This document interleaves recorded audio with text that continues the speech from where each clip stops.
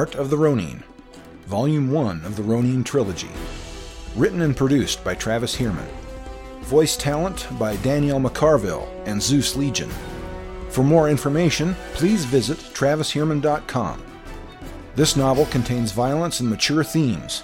Listener discretion is advised.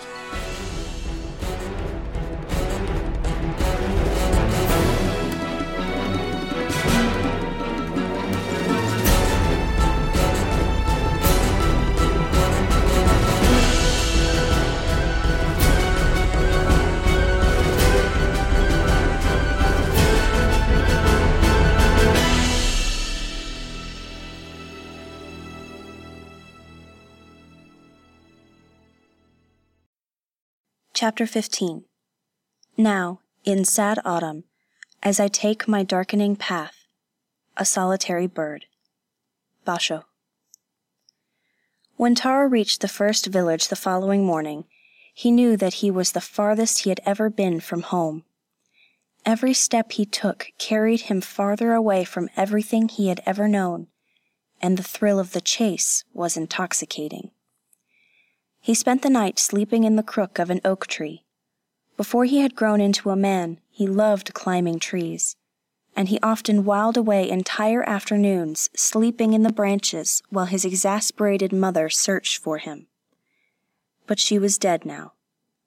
His father was still alive, but he loved his jars of sake more than his son. Was his father angry that he had gone away? Probably. Taro was the eldest, heir to the house and family plot of land, but he was sure that he would never be a farmer now. The thought of going back with his purpose unfulfilled was as loathsome as anything he could imagine. He was happy that the wound in his leg did not pain him any more. Yesterday had been agony. Today his calf and ankle were suffused with a strange numbness. He did not remove the makeshift bandages. The wound must not be as bad as he first thought. In any case, he had other things to keep his attention, like following the Ronin's trail. When he reached the village, they told him that the Ronin had indeed been there the night before, but he was protecting Nishimuta no Kazuko and her handmaiden. The village headman was alarmed to hear that the Ronin had slain a Nishimuta clan constable. If he had known, he would have had the man arrested. The girl did not know of the Ronin's crime.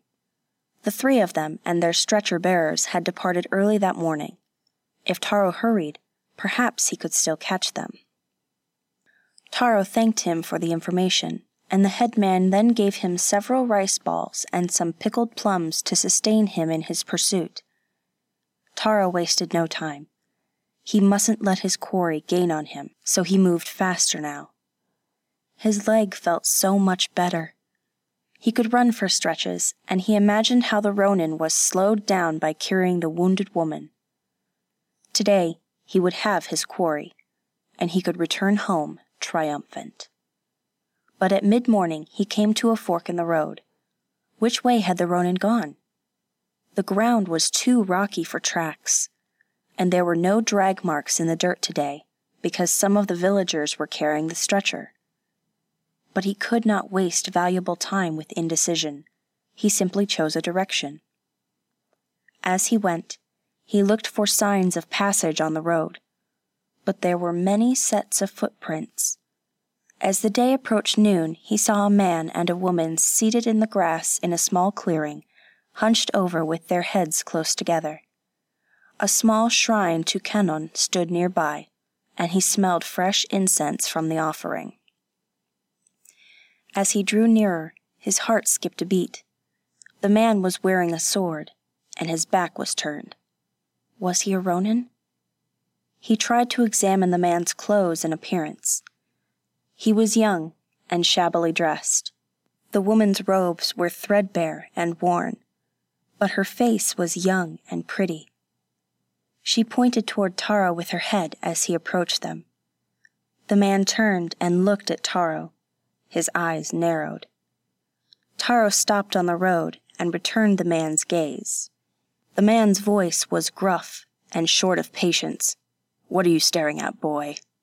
This man was too old to be the Ronin he sought, and this woman was definitely not a noble maiden.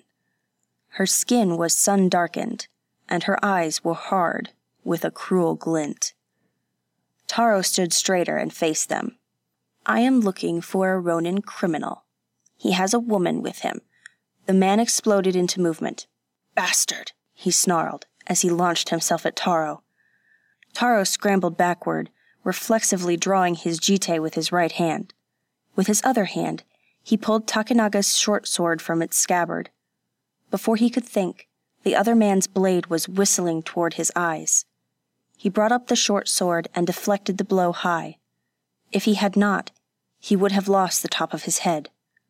He scrambled backwards under a rain of powerful blows, barely keeping the deadly edge at bay. Then, a strange sensation around his leg distracted him just long enough to miss an opportunity to catch the man's sword with his jite. For a moment, he thought that the pain in his wound had suddenly returned, until he tried to take another step backward and found his ankle ensnared in a chain. With a sneer on her lips, the woman hauled on the other end of the chain and jerked his leg out from under him. He fell hard backwards onto the earth. The man's blade hissed through the space occupied by his belly an instant before. The woman's fierce eyes and sly smile speared into his mind and awoke something lying hidden within. A strange roaring filled his ears, drowning all other sound. She hauled on the chain again, spinning his body on the ground like a top and pulling him closer to her partner. Just close enough. Taro slashed with the short sword at the man's legs and felt the blade grate against bone. The man grunted in pain and staggered backward. A thin red line crossing both of his shins began to drip crimson. The man fell backward, groaning. Taro dropped the short sword, grabbed the chain, and pulled with all his might. The woman gasped as he pulled her off balance. Her hard, dark eyes bulged and her mouth dropped open. He jerked again, and she flew toward him as if she was light as a feather. As her body tumbled toward him, he savagely thrust his jite to meet her, and the blunt point speared deep into her belly. A gurgling scream tore from her lips, strangely muffled by the roaring sound in Taro's ears, and she fell to the earth. Taro scrambled to his feet and pulled his jite from her body. The man groaned, clutching his shins with bloody fingers. The roaring in Taro's ears all but drowned out the man's agonized curses. They came to him as if from a great distance. He stood over the man, and the man scrambled backwards, trying to get away. "You fool!" Taro shouted, his voice rising. "I wasn't looking for you!" The man just glared at him. "Did a Ronin and a noble woman pass this way, carrying a wounded woman on a stretcher?" The man shook his head. "How long have you been on this road? Tell me, and I will spare your life." "All day. We have seen no one." The roaring in Taro's ears grew louder. He had chosen the wrong path.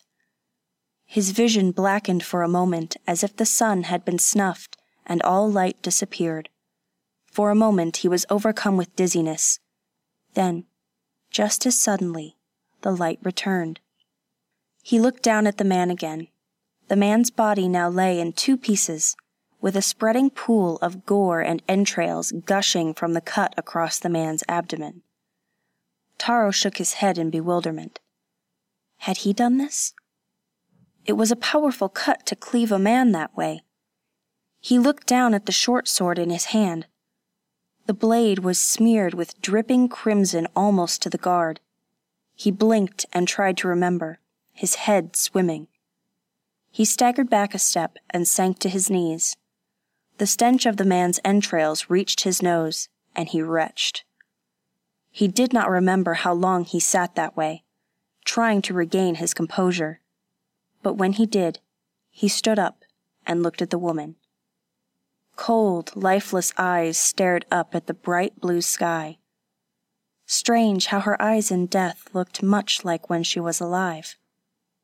Then he noticed a cloth satchel lying in the grass where they had been sitting.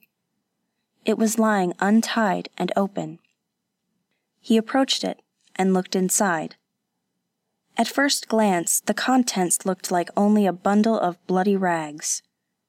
He upended the satchel, and out fell a clinking cascade of bronze and silver coins, and a few rags spattered with blood that was still fresh. It seemed that his fight was not useless.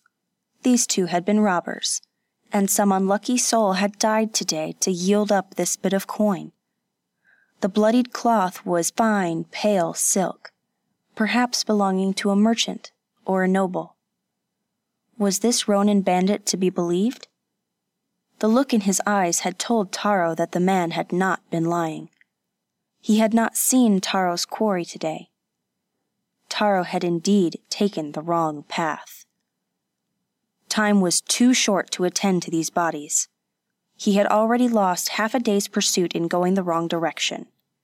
He discarded the bloody rags, took the coins and stuffed them in his pouch, and ran back the way he had come.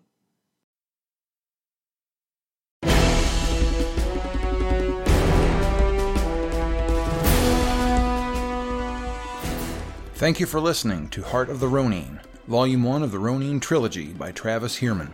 Volume 2, Sword of the Ronin, and Volume 3, Spirit of the Ronin, are available now on your favorite audiobook platform. Please visit TravisHierman.com, look me up on social media, or send me an email. I would love to hear what you think about the story.